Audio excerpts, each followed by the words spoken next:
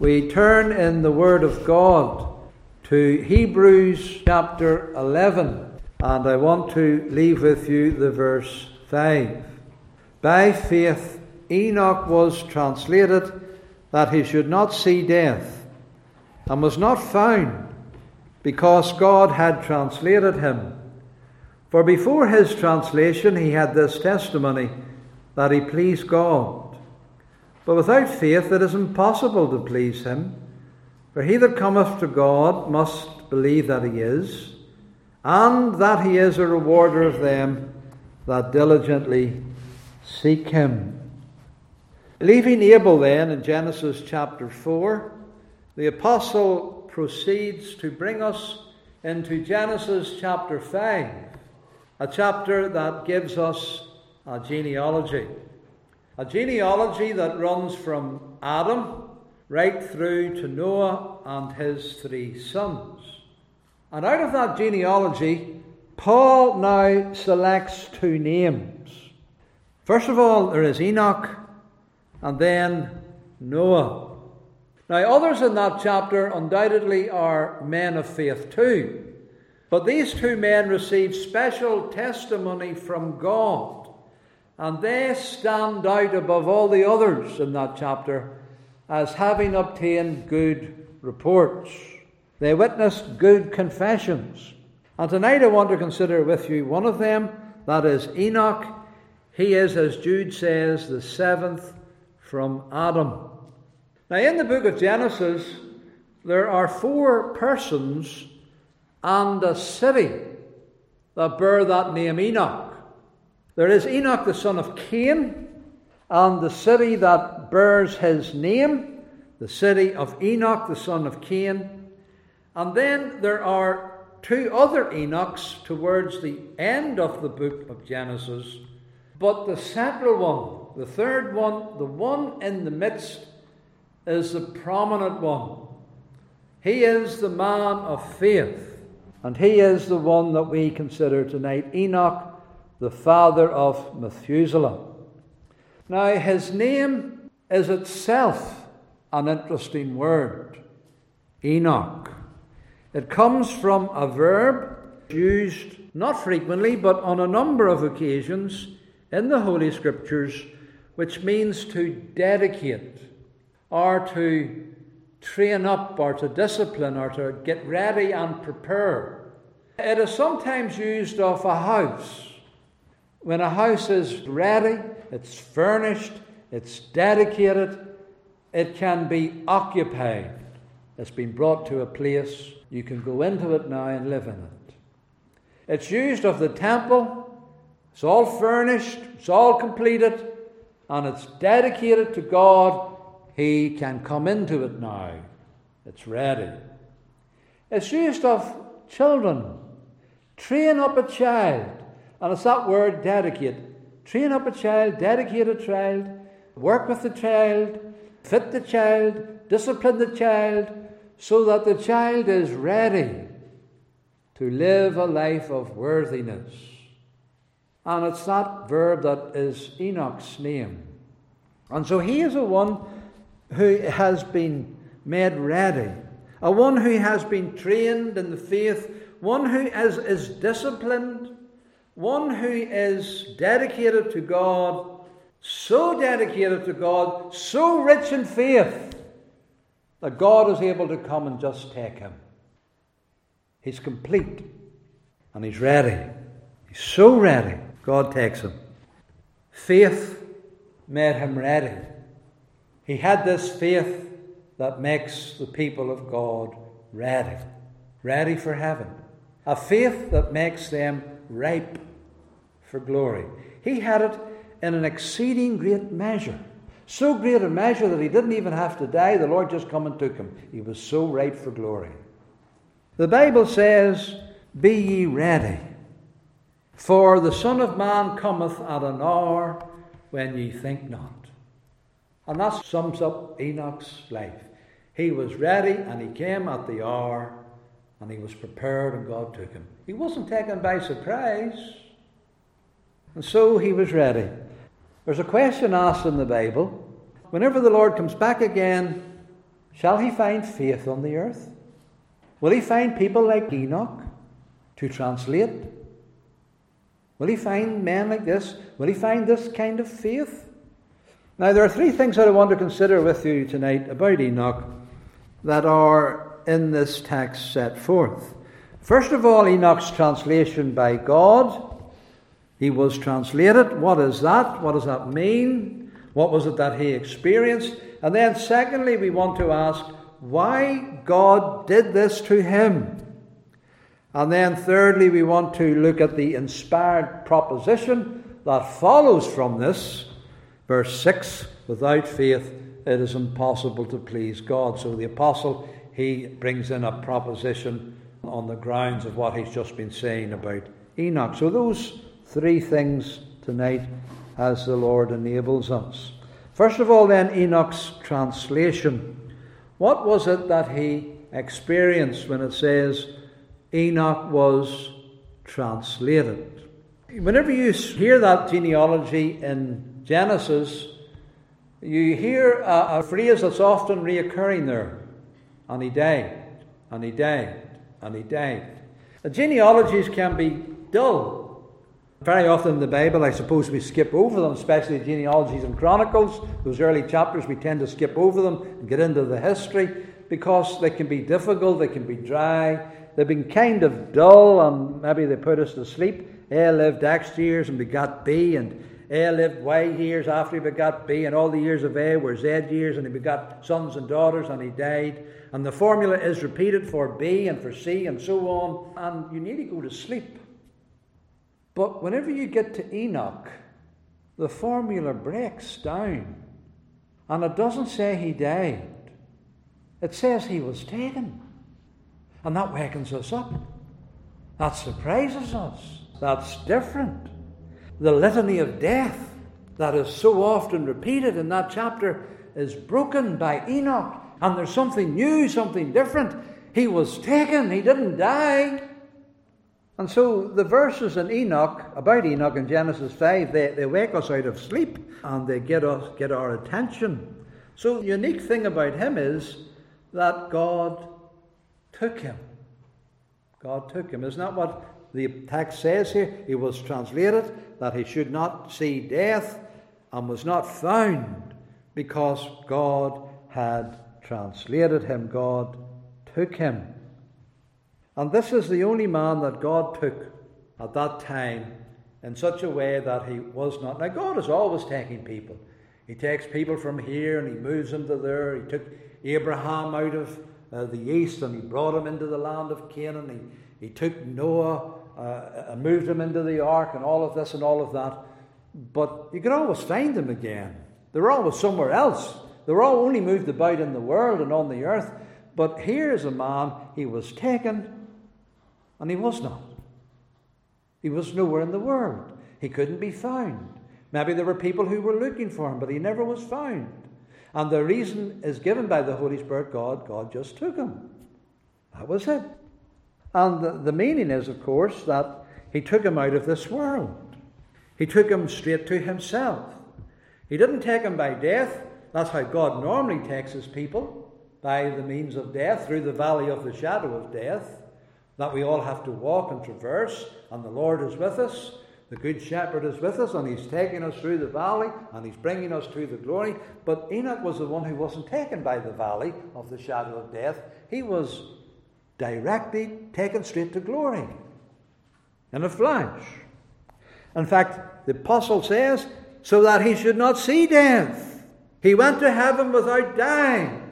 He went to heaven without having to be, his body to be buried. He went to heaven without having to be separated from his body. He went to heaven complete body and soul and all, without seeing death. And that's different. Very different. And we haven't seen anything like that in the Bible up to Genesis chapter 5. Now, later in the Bible, we do have two further examples of this very thing. Because Elijah was taken. A chariot of fire came and horses of fire and parted Elijah from Elisha that were separated by these horses, these chariots, and a whirlwind just took him up. into glory. It wasn't the horses and the chariots took him up into glory. The horses and the chariots separated the two of them, but it was a whirlwind took him up into glory, straight into heaven. The Lord took him. He was translated that he should not see death. And then there was our Lord himself. And we're not surprised that he was translated.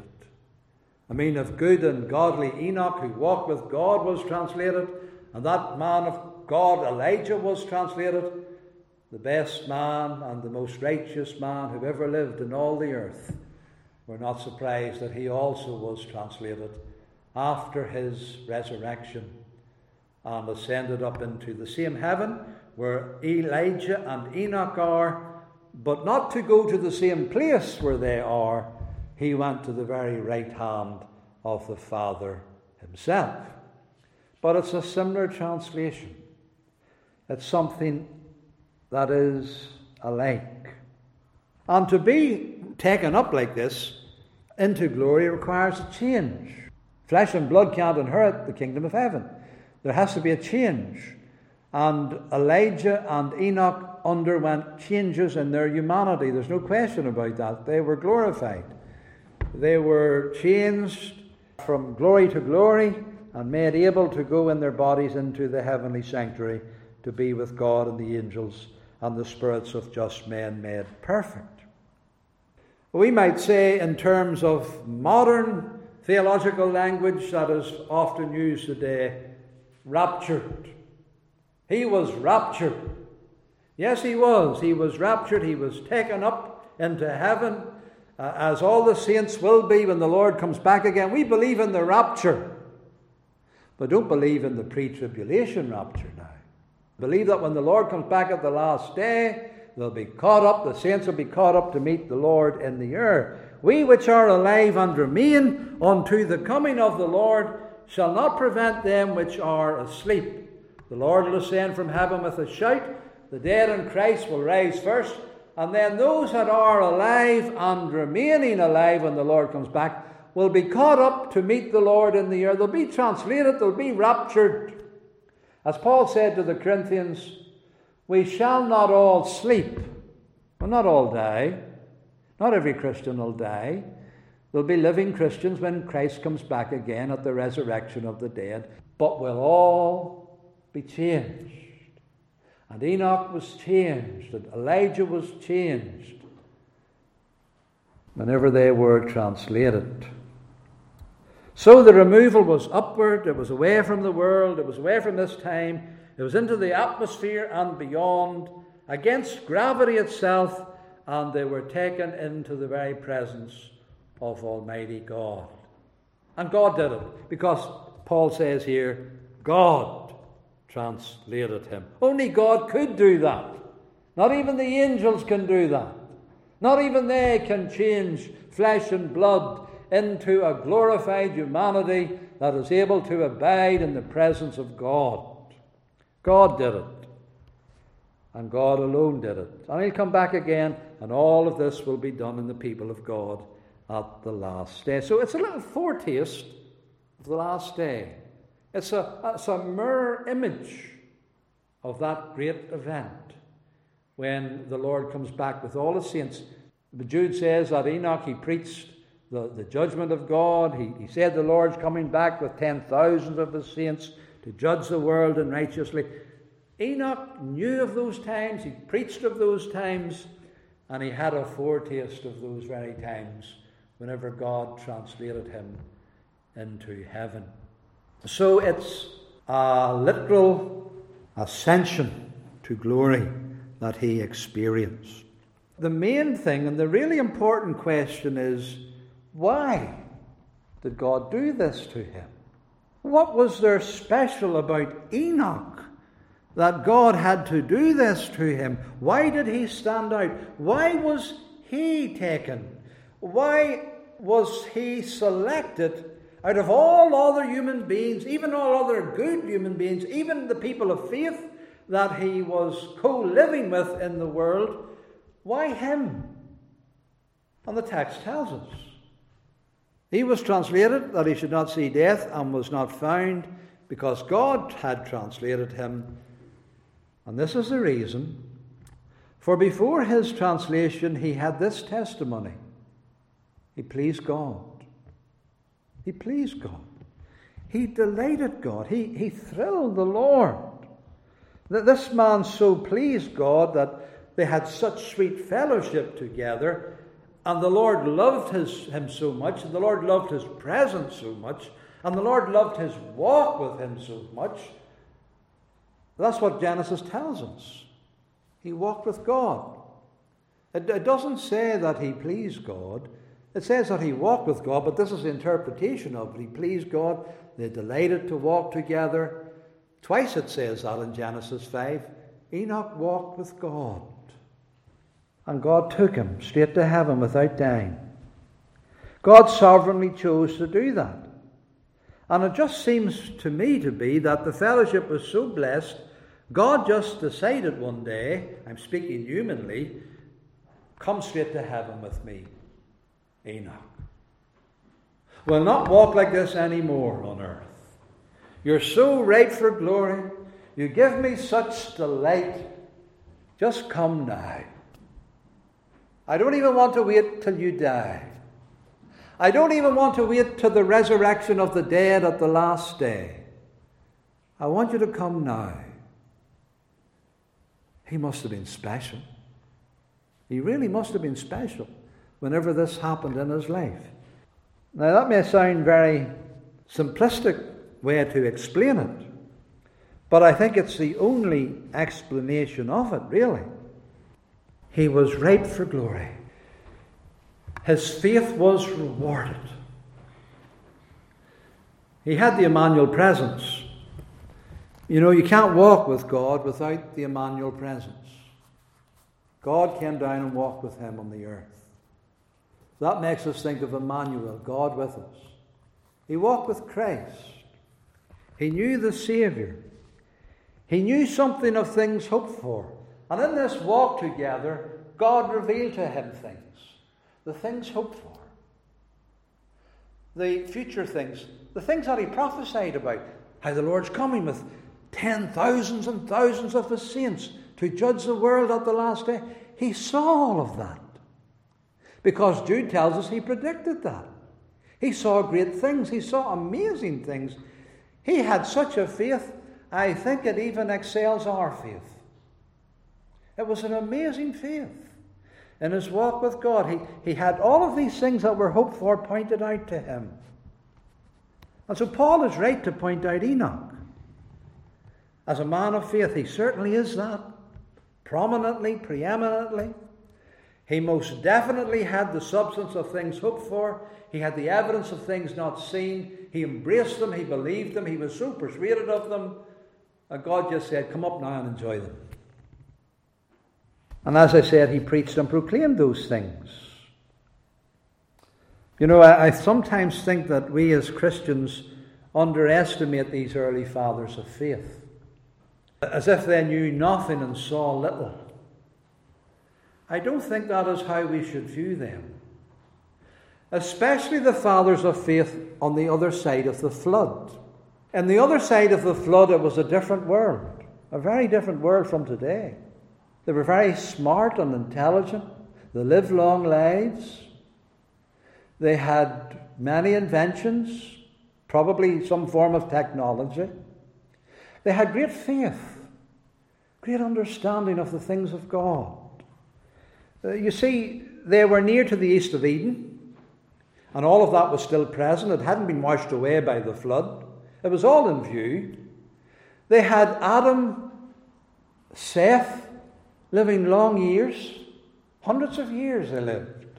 In fact, they were very close to Adam and Seth, even up until near the flood. Whenever Noah's father was born, Adam was probably still alive.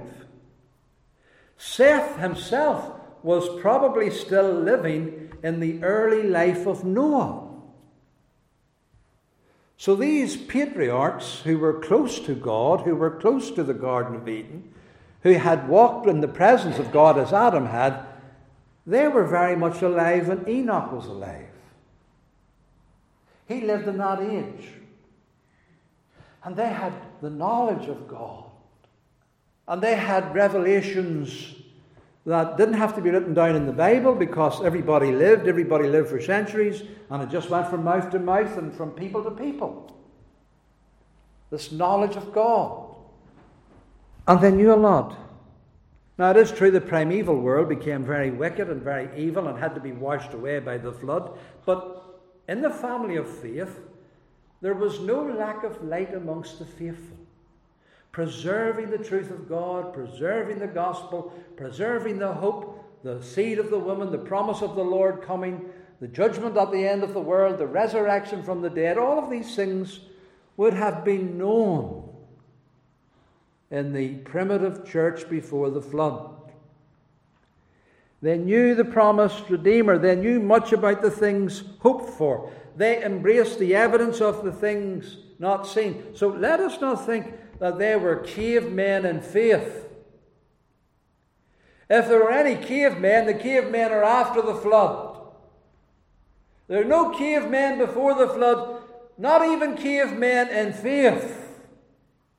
They're men of Enoch's caliber. Enoch had Abel's faith. And Enoch especially was great in faith. I mean, it's not every day God takes a man to himself, not even in the primeval world. Enoch, he took Enoch. You know, we sometimes say, whenever good people unexpectedly die, we say that, oh, the Lord took them. They were too good for this world and the Lord wanted them to be with himself. Now that might be true, but it was certainly true of Enoch. Certainly true of him. So his faith had ripened. He was so ready. And it was this faith, this amazing faith, this grasp of the things hoped for, the desire in his heart for them, to enjoy them with God, to participate in them. So great was the desire and the seeking of these things in his life and in his heart that God saw all of that and he just took him. It's amazing to think about his faith. And whenever Christ, of course, died and rose from the dead, he didn't have to live 300 years on the earth to be taken up and translated to glory. Just a number of days. And then the Father came to him and says, "Come on, my son. I want to enjoy you at my side." And he took up his son. So an Enoch is a picture of that. Then the third thing is, and that follows on from what we said, is this proposition that the apostle sets forth following that. So seeing that Enoch was taken, he was taken because of his faith, he was taken because he pleased God. This is the conclusion. Without faith, it is impossible to please God.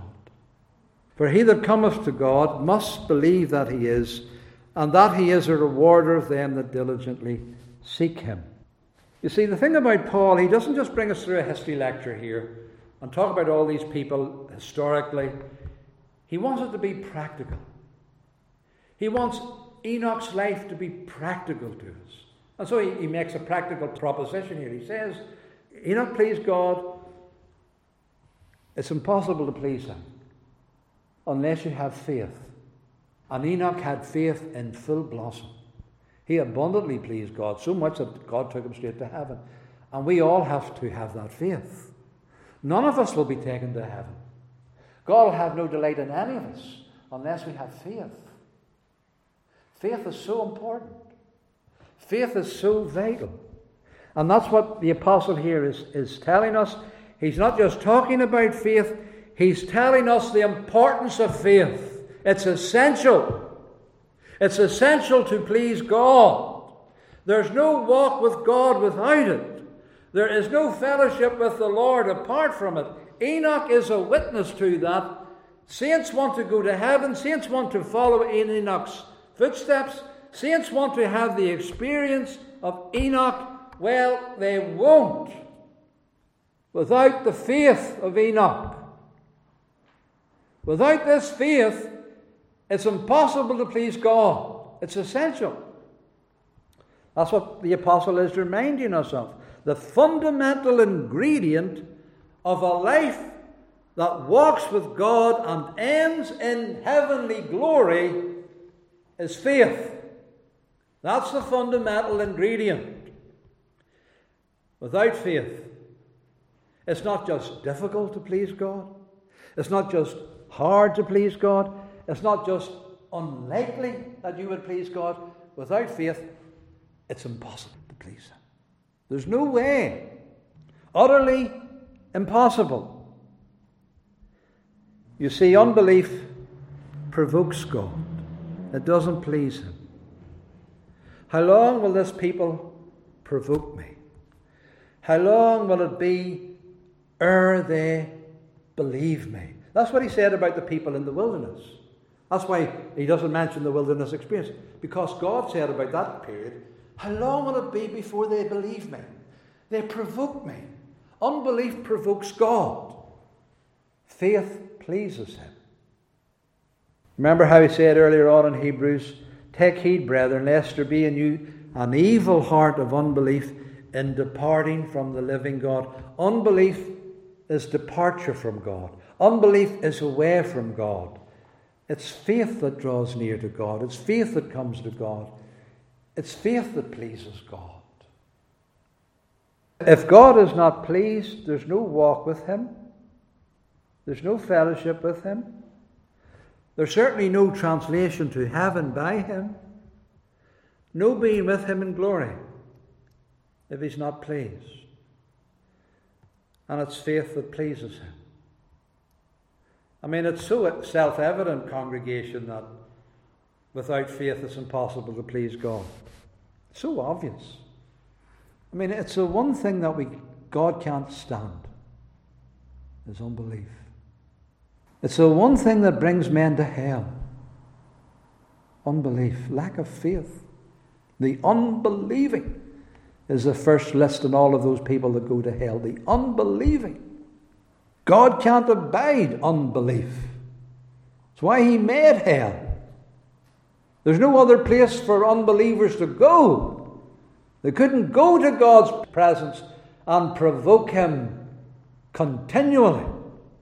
There's only one place for them. A man, you see, has to acknowledge his Creator. It's very basic that he has to acknowledge his Creator and confess his dependence upon God. And come to God. Come to a God who brings everything that He needs. You know, we don't even have hope of a piece of bread without God. That's really the truth and reality. The sinners don't know that. They get bread anyway. But we don't have the hope of it. We don't have the promise of it without God. And so He has to be believed. He has to be depended on. It's a very basic fundamental that you have to depend on your Creator. Faith. You can't walk with someone you don't know exists, or you deny He exists, or the only way that you can deal with Him is to deny that He exists. You can't do that. You can't walk with such a person. You can't walk with a person and call him a liar. You can't walk with a person if you don't have evidence of his being. You can't hope to receive anything from a person if you're not persuaded that he has good things to give. And so it's faith that is essential. Because only faith sees God, the invisible. Only faith makes God evident to us, real to us. It's only faith that will approach God, that will come to God, that will look to God, that will pray to God, that will beseech God for mercy, that will look for these things that He bears, the forgiveness of sins and the gift of eternal life. It's only faith that is capable of participation in these things. So you see that Paul is quite right here then. You must believe in Him, must believe and trust God. That pleases Him. Unbelief has no interest in Him. Unbelief does not see Him, does not want Him.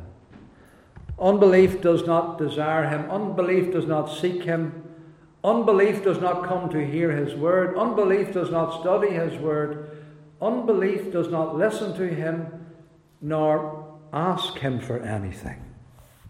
Unbelief only has to do with the now and this world and the present and the pleasing of this present body. Faith sees more than this, beyond God, eternity. And faith wants that God, wants that eternal life, wants those things hoped for, those promised things to come. Faith wants the forgiveness of sins. Faith wants and desires the everlasting life. Faith wants and desires the resurrection from the dead and the new heavens and the new earth and the everlasting living with Almighty God and His Son Jesus Christ. Faith seeks that. Faith comes to God to receive that and to obtain that. Faith turns men into seekers, into comers. He that cometh to God must believe that He is, and that He is a rewarder of them that diligently seek Him. And that's what faith does. It makes you a diligent seeker. It makes you an earnest seeker. It makes you want salvation, want the forgiveness of sins, want the mercy of God. And Enoch had this to such a fullness, wanting all these things, desiring all these things, patiently waiting and longing for all these things. So burning was this faith in his heart that God said, "Come now, Enoch, and just enjoy it." And may our faith ripen like that. And I trust when it comes for us to die and to lay our head upon the pillow of death, that our faith will have ripened like that.